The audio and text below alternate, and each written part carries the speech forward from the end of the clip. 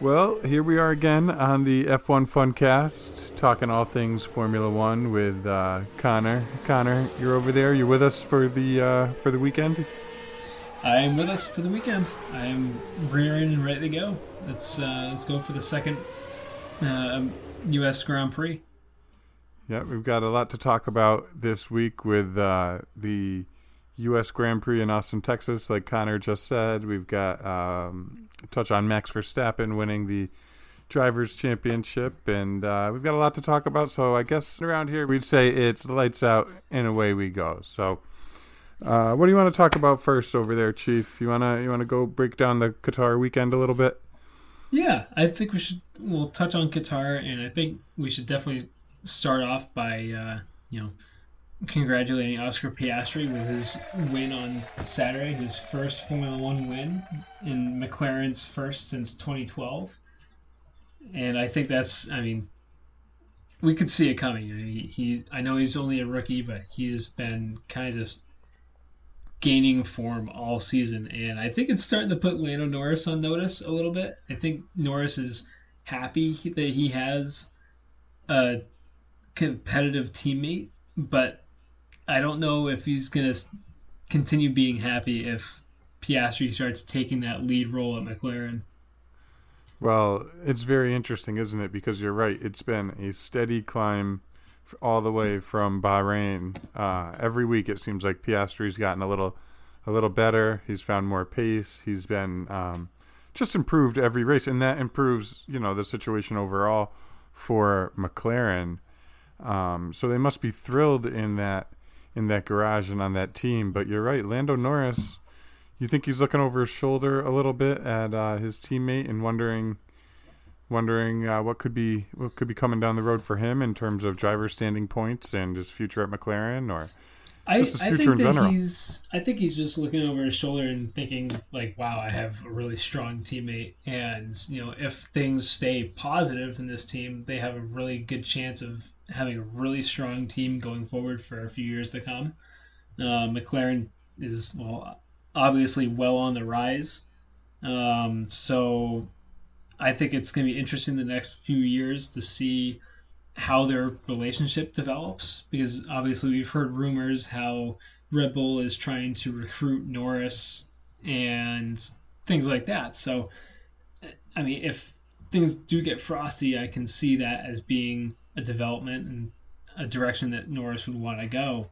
But for now, McLaren arguably has the strongest lineup on the grid right now.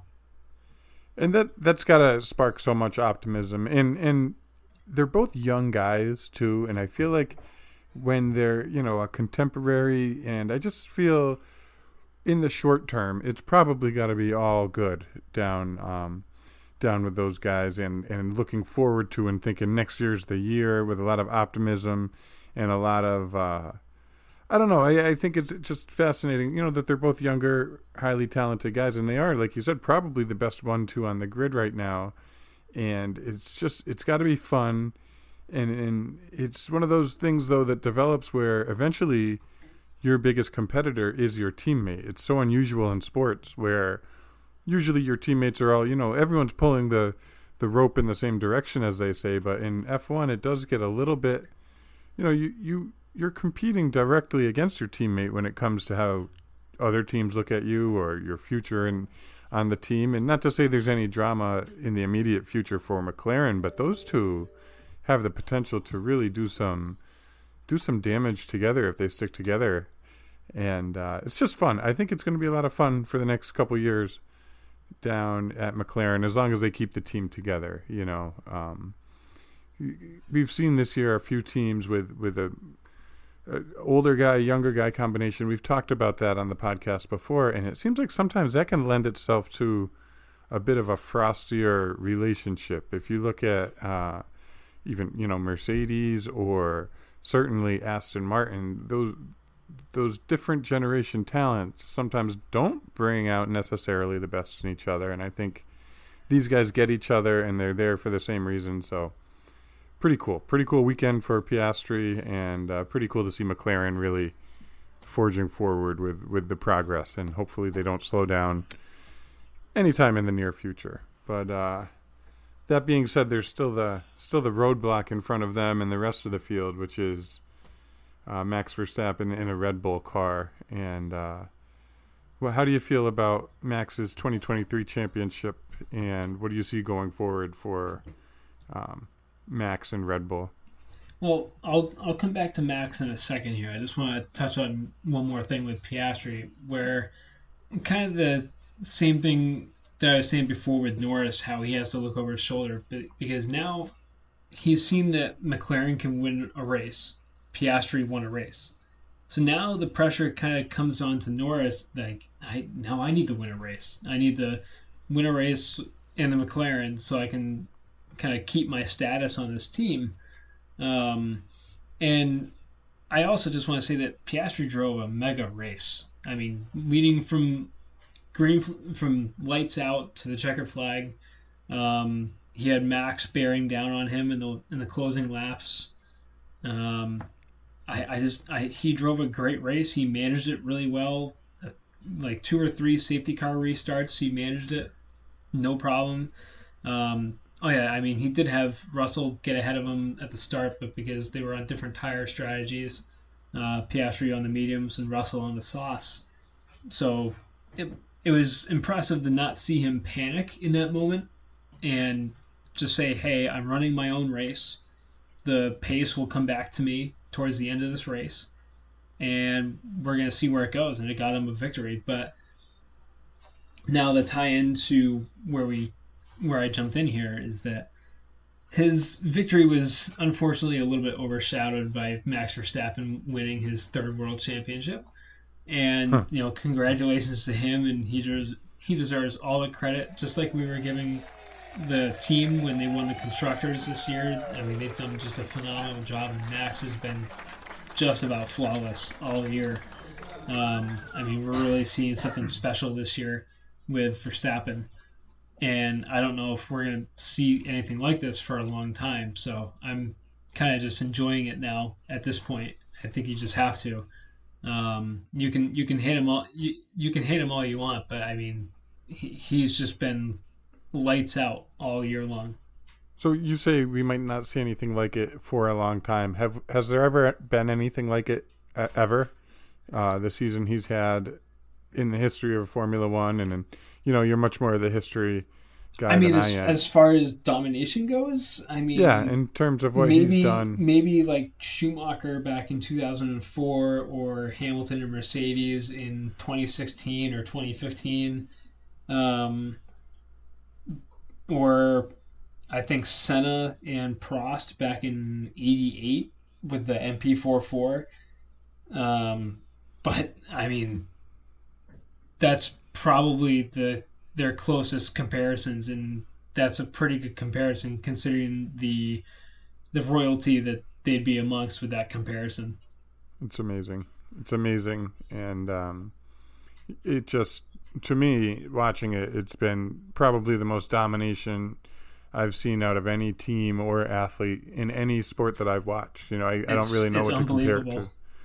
Yeah, and it's not exactly fun for everyone chasing them, but it's certainly worth taking your hat off and congratulating Max Verstappen. And, it's funny not to keep going ping-ponging back and forth, but you said about McLaren and Oscar Piastri on that sprint race. And, McLaren, when you said that, it jumped out to me that they've been right on it with their tire strategies all year. They've outfoxed Mercedes a couple of times now, and whoever's making those calls for that team is doing a really good job, because one thing we always say on this podcast is that you can't have the little mistakes too, the pit row mistakes or the strategy mistakes, and whoever's been making Ferrari. Those calls.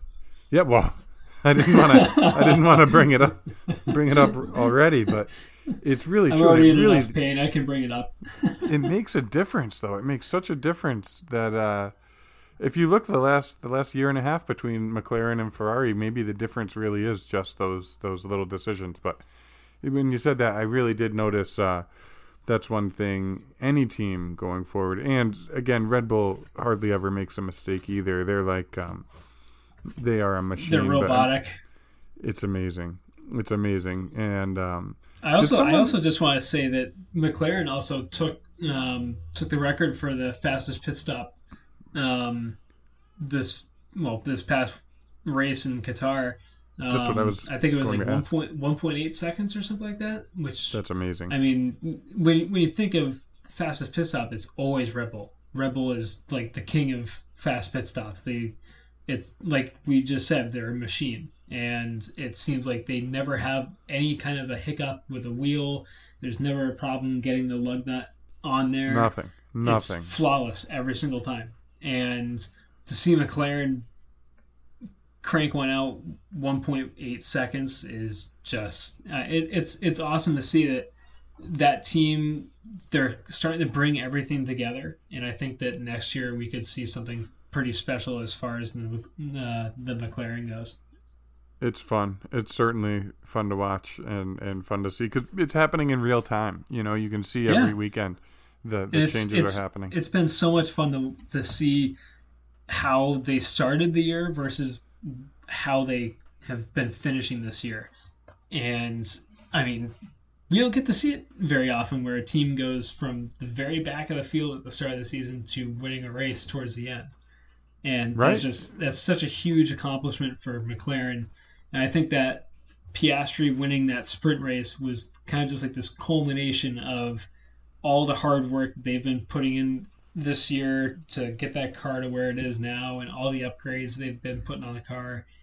And I mean, like we said, hats off to them. I mean, it's a phenomenal job to have the kind of progress that they've had.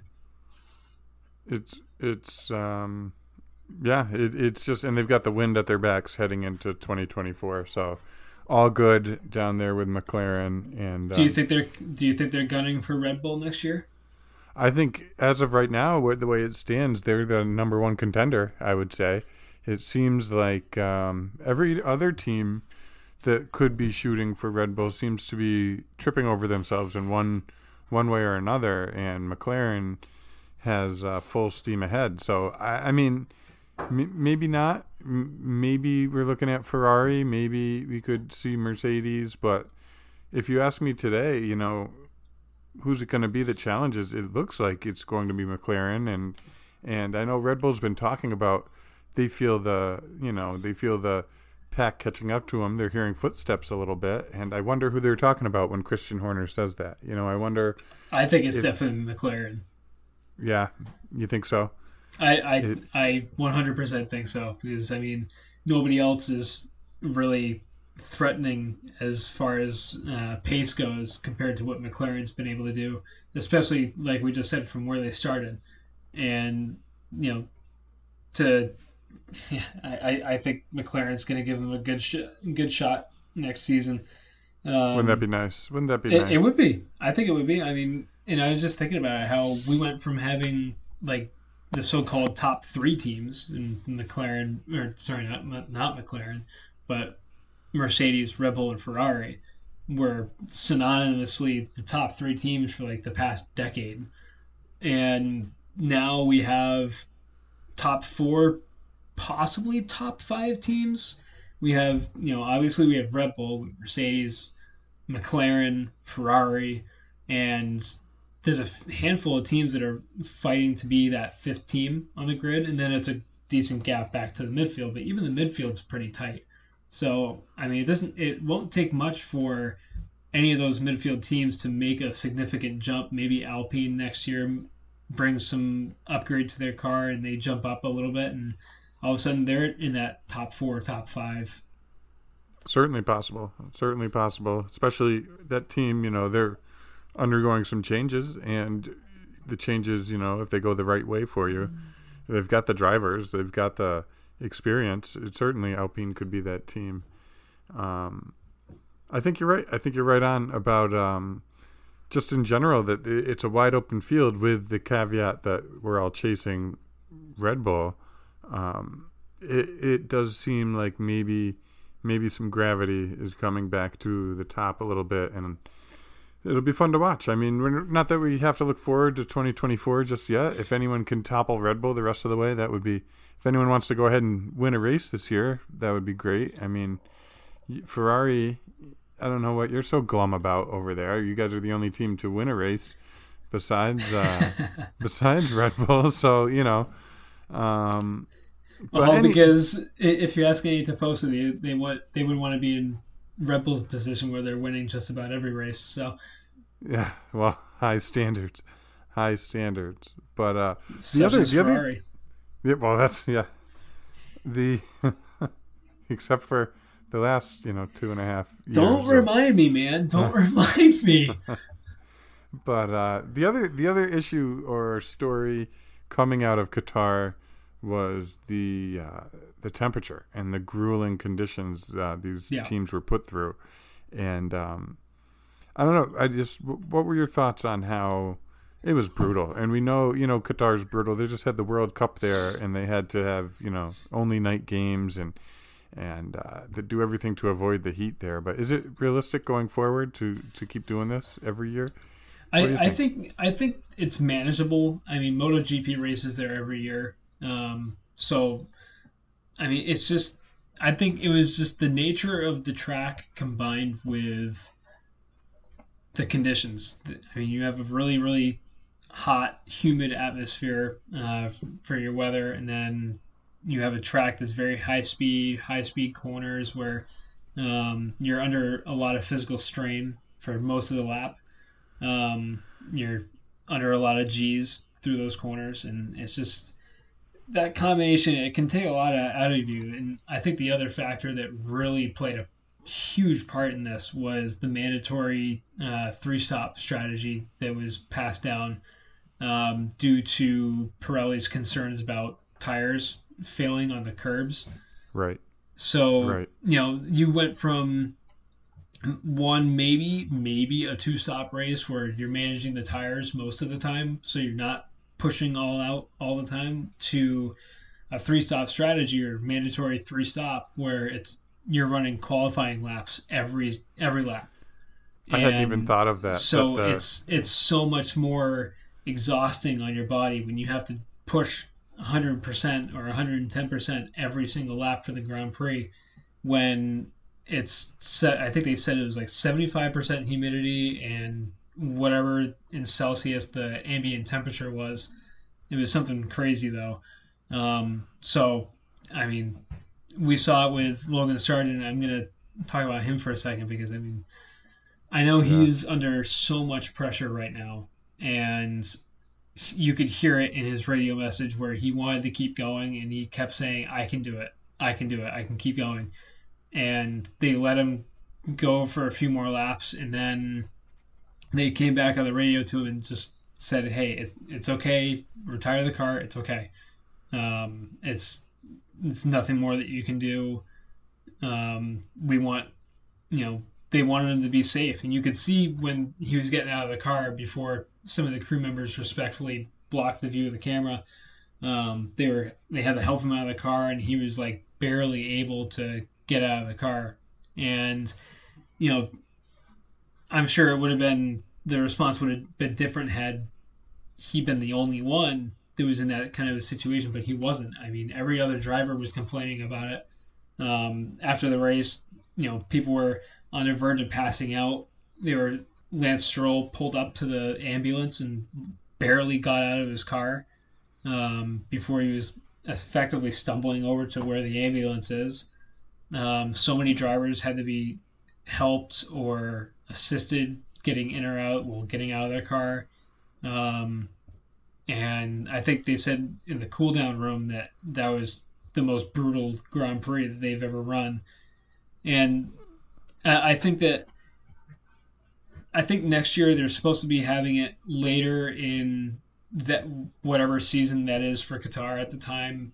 So it's supposed to be cooler. So it'll be more manageable, and I think that they'll probably tackle the problem with the curbs so they don't have to mandate a three-stop strategy. Right.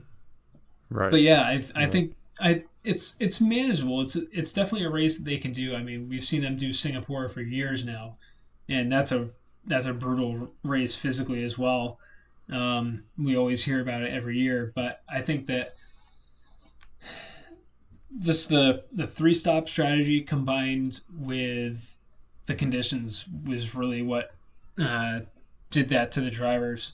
But I mean, it was still a very thrilling race. I think it was incredibly entertaining to see the drivers pushing that much, not having to just sit back and r- keep their tires in good condition. They could actually push every single lap, and it made for some really good racing. Um, there's a Right. lot of action all up and down the field, but I mean, I think even Lance Stroll was saying at one point, like halfway through the race, that he was like basically blacking out through some of the corners and like losing consciousness going through some of the higher speed corners because he was just so Jeez. like he Jeez. was losing so much hydration and so much exhaustion.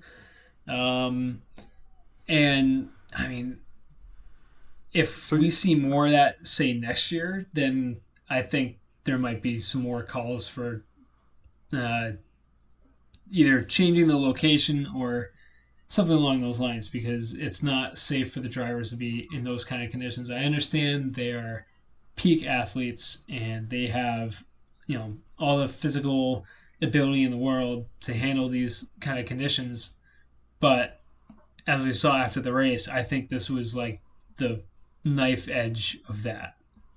right, and that's too close. If you ask me, that's too close because, like you said, these are peak athletes, and they're pushing it to the point of passing out and being so, they can't even walk or get themselves. I'm sure there were a lot of IVs in the Oh yeah, garage in the back afterwards, and if you're pushing it that close with these guys, to me that's too close to a disaster that could happen. We talk I about other races where they have to fix issues on track or driver safety is always number one, but this if you have drivers passing out in their cars or yeah. basically I passing mean, out, it's could you imagine what the story would have been had any of the drivers passed out in one of those high speed corners and wrecked, and it was found out that they had passed out going through some of those corners, yeah, you and can, it, yeah. it was just basically because of the conditions and combination with they having to do like qualifying laps every single lap. I That think it would have been a much bigger story if something like that had happened. Sure, and like you said, you're putting it to the knife's edge that it maybe they're lucky it didn't happen this year, and it's funny. It hadn't dawned on me until you said it about the three stop strategy, where then you have to push much harder, and the physical toll that takes. It didn't like I just never computed the three stop. The more stops, the more you have to push. So Yeah, well, because interesting. you're not Yeah, going to be using all the tire. So I mean, those like the medium tires, they could probably get those last like 30 or 40 laps.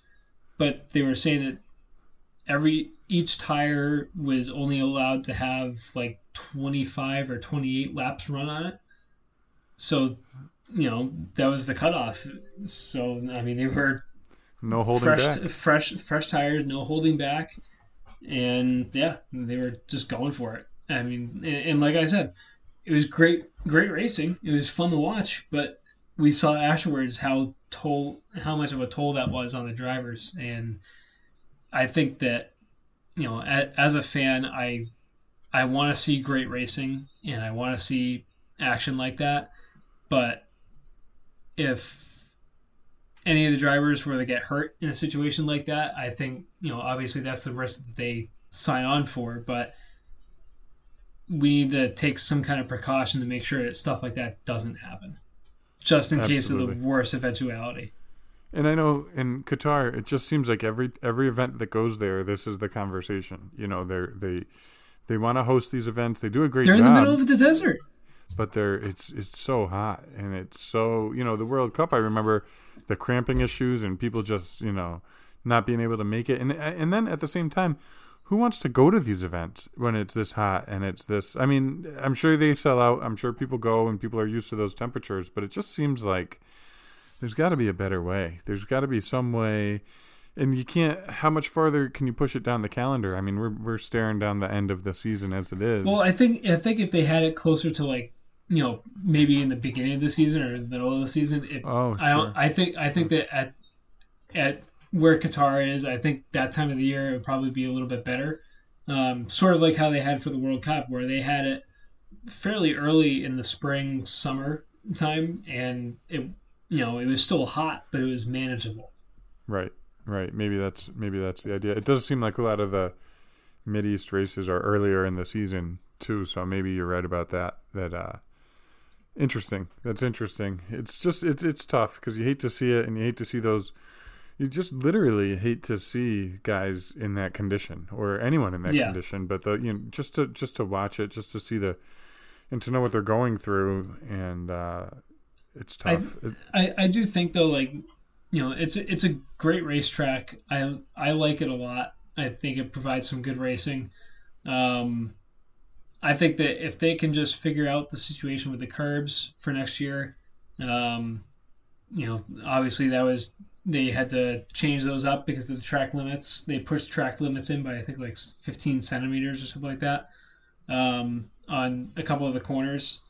Um, and then I don't know if they changed the curbs. They might have, but it was just how big the drop off was, and they were concerned that somebody could cut a tire and have a high speed accident because of a cut Jeez. tire.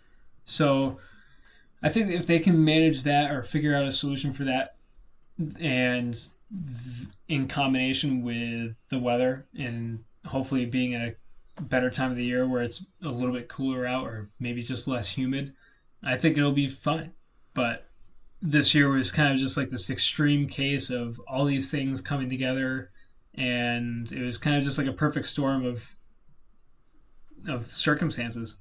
Sure, sure, and that's tough. I hear faint echoes of the 2005 U.S. Grand Prix that we talked about in terms of the tires, being under restriction or changing the race because of being unable to make it Yeah, through. It's just yeah, you're right.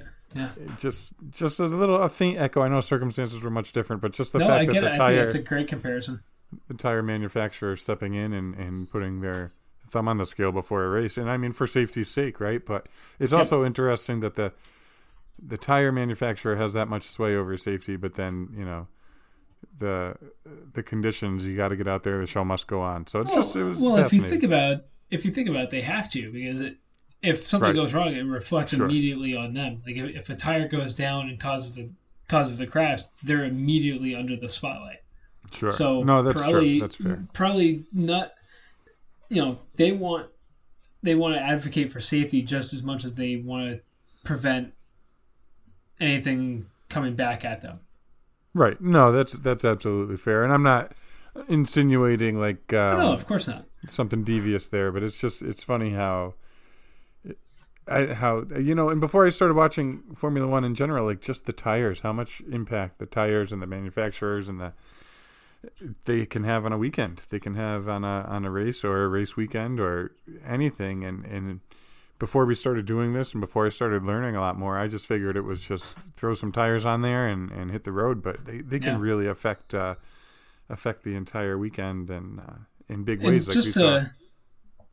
yeah, I mean, and you're absolutely right. I think you're hitting the nail on the head with that. And I just want to before I lose the thought, I just want to say that while we're talking about Pirelli, they've just been extended until 2027, I think. I did see that. Um, That's right. so I think a lot of fans are. I think. I mean, it got a mixed reaction from what I saw. Some people are happy because they know that Pirelli's kind of been handed this odd slate for these tires that they have to make where they have to be so strong because the cars are so heavy and producing so much downforce and the cornering forces are so much more than what they used to be. And Formula One constantly keeps changing what they want from the tire, whether they want it to degrade quickly or they want it to last longer or they want them to overheat more so they punish you if you're overworking them.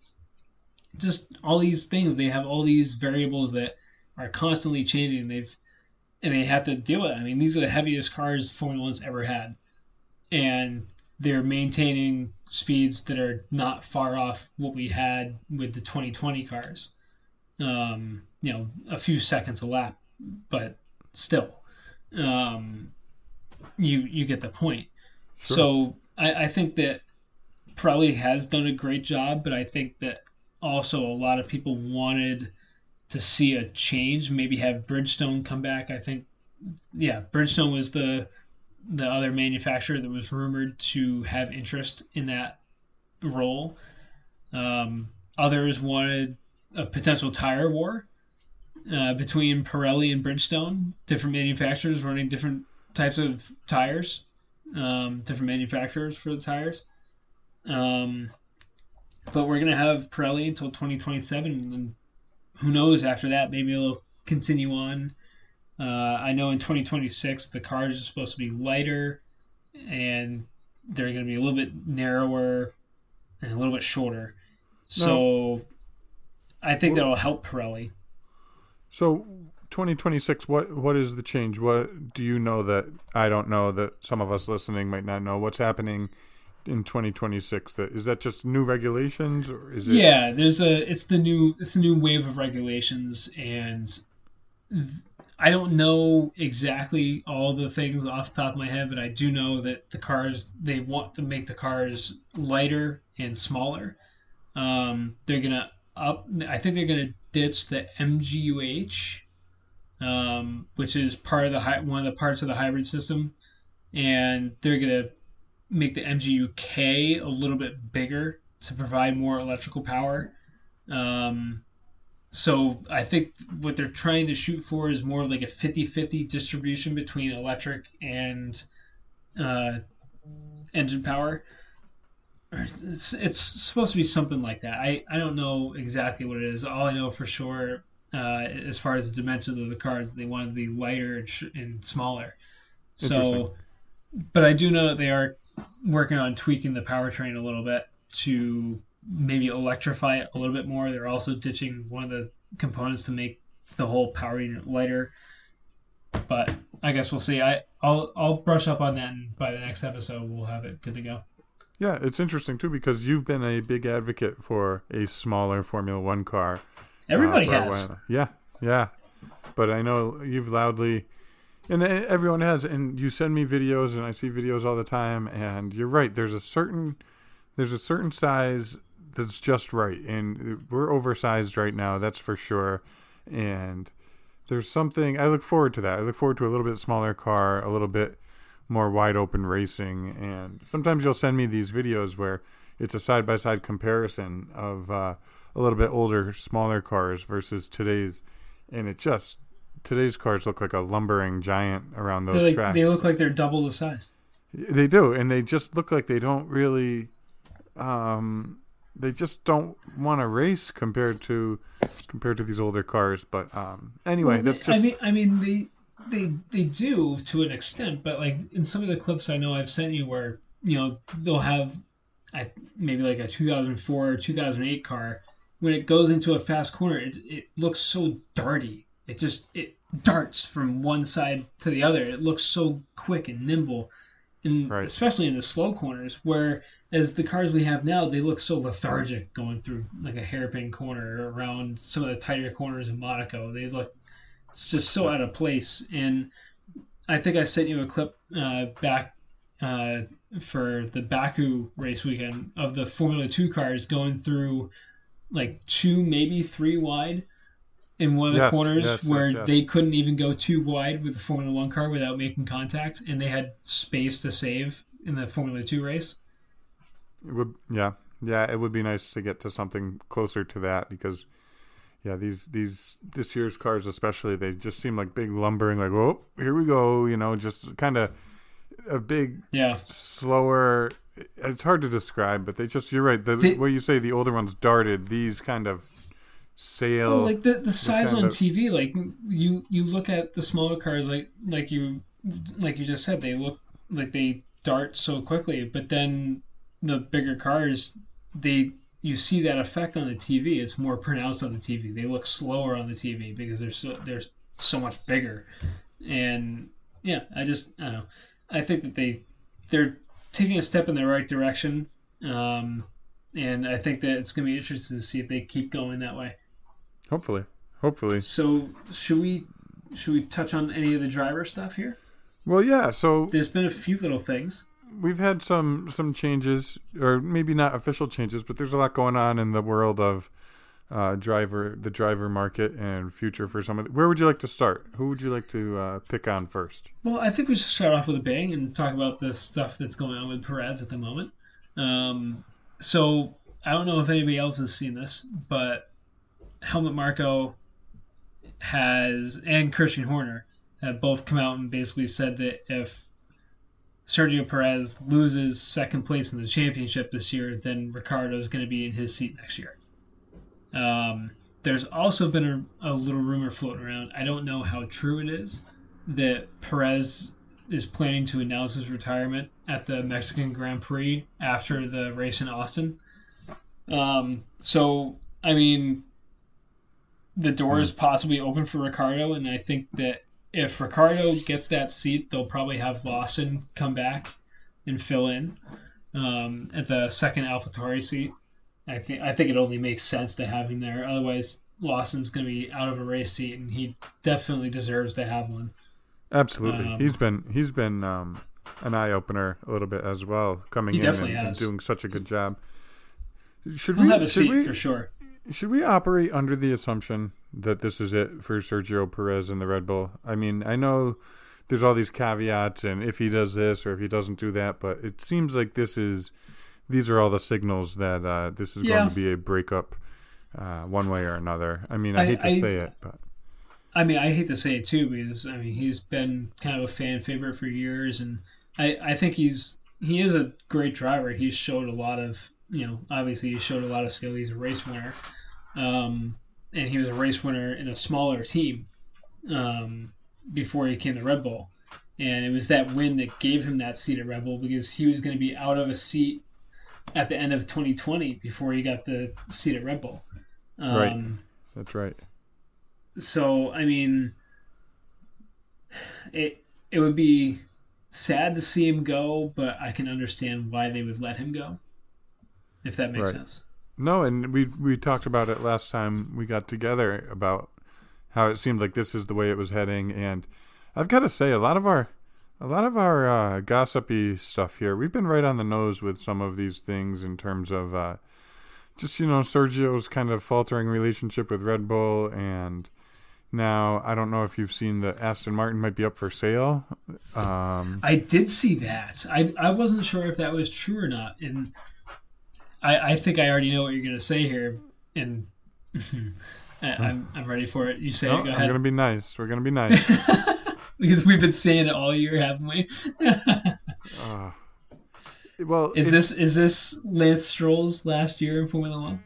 Well, wouldn't it be nice to be able to be like, okay, can you buy me this team so I can drive for it, and then when I'm not going to drive anymore, we'll sell the team and do something else? I mean, I in my opinion, I had a feeling Lawrence Stroll, and I don't know. Again, we don't know for sure any rumors, but if he sells this team, I'd be kind of disappointed. I thought he seemed like a in for the long haul type, but if this is the end of Lance Stroll, and with Lance leaving, maybe Lawrence just wants to move on with his ventures as well. I get it, but I don't know. I would be disappointed because they seem to be trying to drag Aston Martin in the right direction, and then now it could be a team in turmoil going forward. I think that he's done a great job at getting them to where they are now, taking over from Racing Point, and getting Aston Martin basically to where it is now. And, he's given them a new factory and other things like that. I just think that he can also see, he's a businessman, right? And he sees that Aston Martin is worth a lot more now than what it was when he bought into it. So I think he also means to gain a lot from selling the team. Sure. Sure. And his timing has been incredible. When he bought the team, it really has been. Because Formula One team values are through the roof right now. They really are. He bought in like just before this big boom that they're going through. It's amazing. I'm sure there's a lot of investors that are chomping at the bit to get a piece of the Aston Martin team.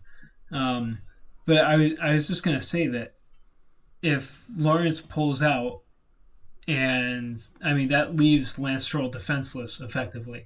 And if he's not performing, and I mean, if he sells a team, is Lance even driving next year? I don't know, but even if he is driving next year, that puts so much more pressure on him because he's not going to have that security of, well, my dad still owns the team or he has the majority stake in the team, so I'm still going to be okay because he's going to overrule any decision as far as the driver lineup.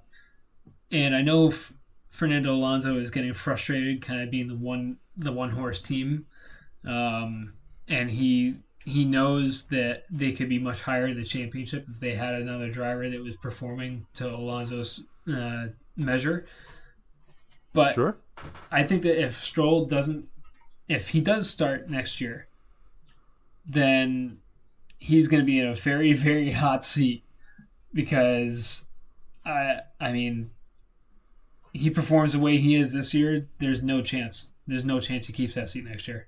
There's no good argument to keep him. No, there isn't. He hasn't performs shown. He hasn't shown anything. I mean, he performed better when he had a broken wrist.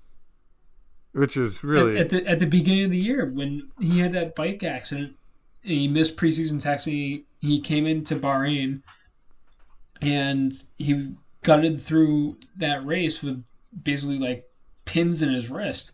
He drove a great race, but it's like ever since then he's just been nowhere.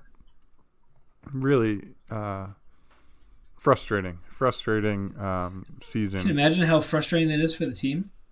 For knowing everybody that, involved, yeah. Yeah. I mean, that team's putting in so much work week in, week out, every race, and try to, climb up that midfield a little bit higher than they were last year. They are making progress. I mean, we saw it at the beginning of the year. They just weren't able to sustain it with the upgrades. But, I mean, at some point, those team members have to get frustrated, and they have to see that Lance Stroll's just not the guy. No, he's not. And I wonder where Aston Martin would stand if you were to, just take what is it in baseball, like a wins above replacement, like as a regular, average driver and have him in the Aston Martin this year, how many more points they would have scored than Lance Stroll, or someone who was right there with Fernando Alonso in terms of point scoring. It would be a much different season for Aston Martin. And I just think they started on such a high that it's got to be a very frustrating time of year. It is. And I mean, I saw something kind of funny earlier this week leading up to the Grand Prix in Austin where they have the banners of all the drivers that cover the fences and stuff like that. And apparently on one of these banners, Lance Stroll was not there. And in his place was Felipe Drogovic, who's the Formula 2 driver that they've had to he's filled in for practice sessions and stuff like that. But he was in the other Aston Martin suit. And also, Ricciardo was in the Red Bull suit. Wow. So people were like, wait a minute, are we going to get the driver changes this weekend? Because could you imagine? It'd be kind of funny if that was like a leak, where you weren't supposed to know about it until the teams announced it, but then like somebody put up the wrong poster and they're like, oh well, I guess we have to say it now. But spoiler alert. Yeah. Hey, by the way, you don't have your seat anymore. Could you imagine being one of those guys? Yeah, imagine being Sergio Perez showing up. You got your coffee. You look up and you're not even on the. You're not on the banner with all the other drivers. It's Ricardo's face where yours should be. Oh boy, I think. Well, I see all the posts that Red Bull does, where it's like they keep calling them like the dynamic trio or the troublesome trio. And it's Max and Perez and Ricardo, and Perez never. I feel like I know he's laughing in the pictures, but on the inside, he's thinking like the guy next to me, Ricardo, is like he's here to take my seat. Like I don't want to be laughing it off with him, That's this is ridiculous. Why am I here? This is awkward. That's what I was saying earlier with the inter-team. Like, yeah, you're on the same team, but you're also your number one competitor, and yeah, that tension can be super awkward.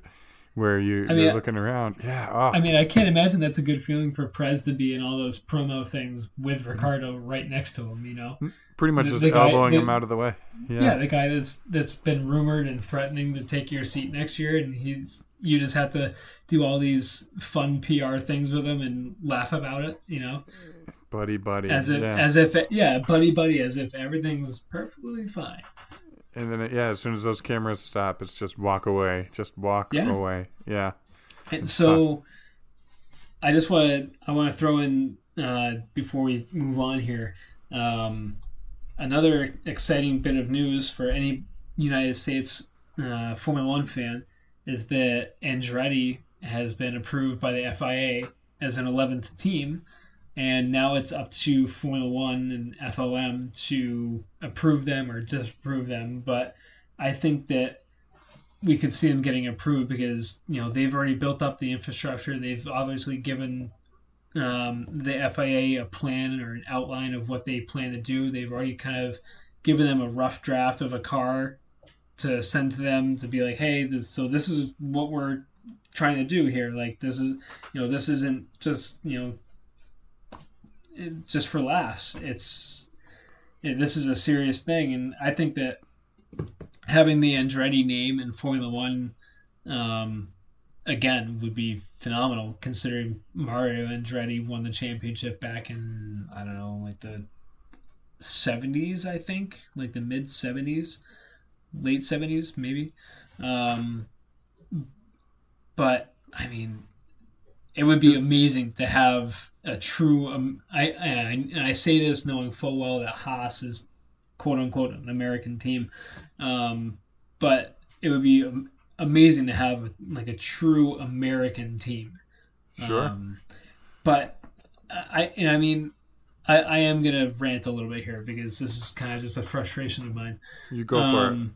So what I've noticed a lot of is European fans seem to have like this gatekeeping mentality when it comes to Formula One in the United States and how the Americans are, they're not made for Formula One. It's not something they should ever delve into. And they always get annoyed when, Americans talk about the sport as if we don't know a lot about it. We don't know everything about it, which, I mean, not everybody knows about Formula One. Not everybody knows everything about Formula One. A lot of people are like me or like James, where we have a passion for it, we have an interest in it, and we just enjoy it. We enjoy the sport, and I think the gatekeeping is kind of ridiculous, and I don't know. I think that it would be amazing to have a Formula One team like Andretti come into the sport. And this is under the full acknowledgement that they will probably just be a midfield team for a little while. They might not even amount to anything. Who knows? They might not even get on the grid. We don't know. But all this gatekeeping of, we can't have an American team in the sport, or the Americans ruin the sport. Like I think it's garbage.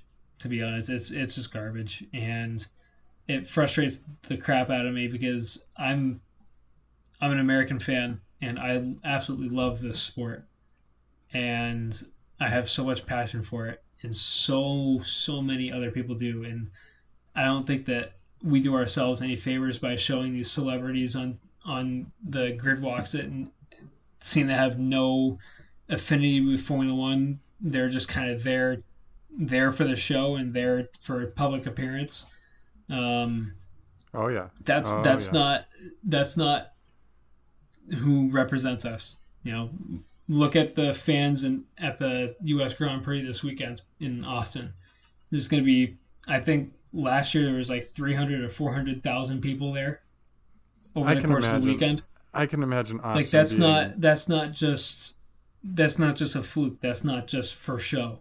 That's true passion from fans that truly enjoy watching the sport.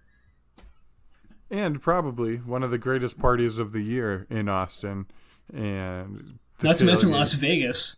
Well, that's a whole, you want to talk about celebrities showing up to something they don't belong to. Yeah, I think that one's going to be, that might have an asterisk next to it, and I can understand that. But as far as the Grand Prix in Austin, I mean that is every all the drivers love that track, the fans love that track. The atmosphere there is always phenomenal.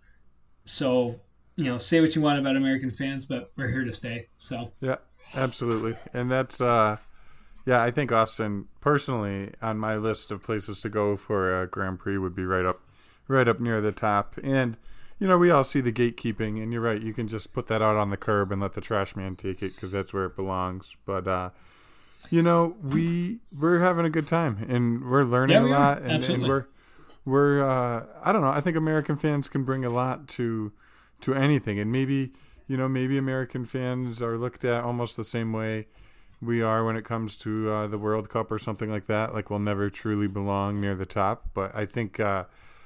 I don't know how long it would take to prove that wrong, but I'm sure Andretti coming in would be fired up to at least win some races down the road. And do you know when that could happen? Like, is there a timetable on? I think they're shooting for the new regulations, so 2026. I think is what they're rumored to be. That makes sense. Yeah, I'm pretty sure it's 2026. It could be 2025, but to me that would make sense to come in for 1 year of the current regulations, only have to dump so much money into the new regulations the very next season. Right. Right. That makes I think sense. that unless they're just trying to kind of get their footing and kind of get into some kind of a rhythm and understand the operation a little bit more. But I mean, I think it would be great to have Andretti in Formula One. It's such a name that's synonymous with Formula One, and it's synonymous with racing, not just in the United States, but also around the world. I mean, everybody knows Mario Andretti. And I mean, I used to, I think we've all, as a driver, I think we've all been told, "Oh, you're driving like Mario," So, it's one of those names that's just synonymous with racing. So, it would be incredible to have them in the sport. I'm glad you brought that up. It was something we didn't discuss earlier. It was on my notes. I know it was a little bit of a rant, and I'm glad I got it off my chest. And I just, I've been seeing so much of it lately, and it's frustrating because, like I said, it's just, what's the point? Why protect, quote unquote, protect the sport from new fans? And calling those fans saying that they don't know anything about the sport. Well, yeah, not everybody knows everything about the sport right away. There's a learning curve. There's people who are just starting to learn about the sport. They want to get into it, but people aren't going to want to get into the sport if you tell them they don't belong there. Right. I think that's really well put. You feel better? Do you feel a little bit? Oh, I feel great. A little lighter now. Right. Yeah. You got next topic. Let's go. So. Well, I think let's wrap it up with our big news. Our big news of the week was we got our first email. We got someone actually sent us an email. Yes, and I'm so excited about this. And yeah, so she found us at F1 Funcast on Gmail. So if you want to send us an email, that's where we are. Pretty exciting. I got this one while I was on my way to work. I almost jumped right off the train. It was. It's just nice to know someone's out there. We're not just talking to ourselves, and I thought this was a great question. So I don't have it verbatim. I'm sorry. I wrote down the notes here, Sandra, but it was Sandra G. in El Centro, California. Wanted to know if we could spend an all-access weekend with one team on the grid right now, what team would it be and why that team? Ooh, so I like that question. I'll let you lead off with this one. Oh, you want me to lead off? Okay. Yep, go for it. Dive in. Well, I've thought about it a lot, and it's changed a lot over the past week or so since I got this email. But I think we talked about this team a lot earlier today, that I think right now the best vibes are in that McLaren garage. And I think if you wanted to spend 4 days around a team that was everything firing on the right cylinders, a team that's got a good vibe around it, probably in a happy place, and really like if you wanted to see what a Formula One team at its maybe not its best performance wise, but at its best in terms of team chemistry, give me McLaren, give me Zach Brown. We'll go out for a burger or something after. He's an American, by the way. He's an American, and he's probably, he seems like a proud American. So I said we'd go out for a burger. He's a very proud American. He's a burger and a beer guy, after work and all that. So he gave Daniel Ricciardo a drive in one of Dale Earnhardt's old stock cars. That's pretty cool. After he won with McLaren. That's pretty cool. So that's what I'm talking about. That's what I think right now. Yeah, you'd want to avoid. There's teams you wouldn't want to be around, but I think McLaren is a team that still has that good energy, and also I think it would be a fun team to spend time around and ask questions, ask those technical questions. They're keying in on things that other teams are not, and they're keying in on they're improving every week. So I'd love to ask questions about that process and how they're finding these gains and how the process works between a design idea to implementing it on the car to deciding whether to keep it. I think it would just be a really good time to hang out at the McLaren garage. So that's my pick. McLaren, I'd be hanging out with you. You guys would be sick of me by Sunday, but that would be my pick. I think it's a great pick, and I think that if we ever get these paddock passes that we are dreaming about getting, I think McLaren has to watch out for James because he might be asking a lot of questions. I'd be like have a lot of questions. As would I. Yeah. So I've got a theory as to who your team would be, but go ahead and lay it on me. Well, all right. If I may, I have two. Oh, here we go. We're already breaking the rules. Well, go ahead. I've always been a rule bender, but I mean, and I say that because one's a given. It's Ferrari. I mean, there we go. I would love to spend a day or a weekend in the Ferrari garage talking with Charles Leclerc, Carlos Sainz, any of the team members. Just I think the team has just such a rich history. They've been around since the very beginning of the sport, and I mean, it would just be such a cool experience. I would soak it all in. I mean, you'd be beaming. That smile wouldn't come off your face. You couldn't take that smile off my face if you tried. And like we've said before in earlier podcasts, like they just have such a rich history, and it's just kind of like the passion that Ferrari has for the sport. It would be such an incredible vibe in that garage. I don't know. I know that they get down to business and they're very serious about what they do, but just to be around that would be incredible. Being around history. Yeah. Yes. Yeah, exactly. And so, I mean, also Scarlet cars look phenomenal. So, beautiful. How many selfies could you take? Yeah, absolutely. I would be overloading my phone with selfies. So the other team though, to now break the rule, is Williams. I think I would love to spend a race weekend with Williams, kind of for the same reasons that Ferrari has, where it's a very historical team, but it's also a very young team, and I say that I know they've been around for decades now, and what I mean by that is they are on the way up, and they're a small team that's starting to make strides forward, and they're starting to get their footing, and they're kind of trying to come up the midfield a little bit, and we've seen what Alex Albon has been doing all year, just driving the absolute wheels off of that car. He's been great. I for the same reasons that you picked McLaren, like I think they would be a fun garage to be in. Everybody seems like they're very happy to be there, and I don't know, it's just something with a Williams name. It's kind of the same with Ferrari. It's just synonymous with the sport of Formula One, and it would be a pleasure to spend a weekend with them. I think that's great. I think you're right about the prestige there too. There's something. I'd be asking so many questions. It'd be insane. I know. I'm starting to think like what it would be like for a weekend down there. Just how many. Between the history of the team and to how this works, and tell me what that does, and how did you? It would be amazing. I don't think we would run out of questions if we ever get those paddock passes. We're going to be. I mean, we're going to have so many voice recordings to go through of us asking every question under the sun to these guys, and not even just like Formula One questions. It could just be any questions. Yeah, like, what's your favorite movie? Yeah, what's your favorite movie? Like, tell us something about you that other reporters might not have asked. Yeah. You know what I'd like to I ask? want a more personal level.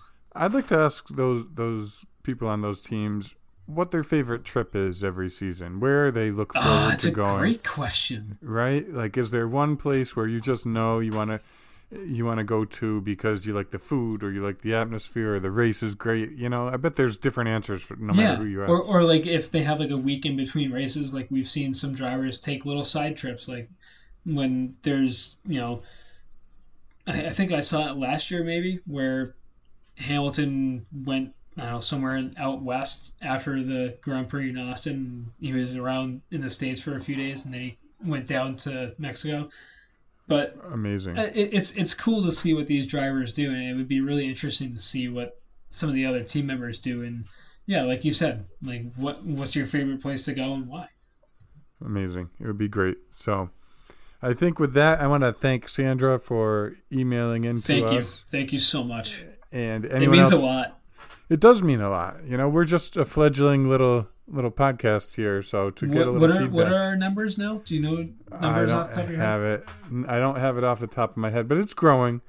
That's see good. You out there listening every week, and to be honest, that's what we want. I've been a little busy. I haven't checked recently. I should know it, but that's okay. You've been very busy lately. So. Yeah, and that's one more American F1 fan that we created out here for those Europeans to get mad about in about 12 years or so. But no, and we appreciate any feedback and any interaction, and always a great time talking F1. And one thing I'd like to mention before we go is over the off season, we're planning on doing some more episodes looking at historic times in Formula One history or teams or just things that are not as focused on the weekly races because there won't be any weekly races, but just look for those. Like we did our episode on the 2005 U.S. Grand Prix, and we've done expect more like that. Yeah, exactly. So if you have topics for us that you think would be fun to research, if you have things, particular memories for Formula One that you'd like to hear us talk about, send us an email at f1funcast@gmail.com, and you can find Connor at Connor Gagnon. CONNORGAGNON. That's where you get the good information. Or you can follow me at F1 Funcast for the memes and nonsense. So I think with that, is that the checkered flag, Chief? Are we? I think I hear it waving. You hear it waving. I can hear it waving from here, baby. It's been a good one. Thanks for listening, guys. We'll talk to you soon. See you guys.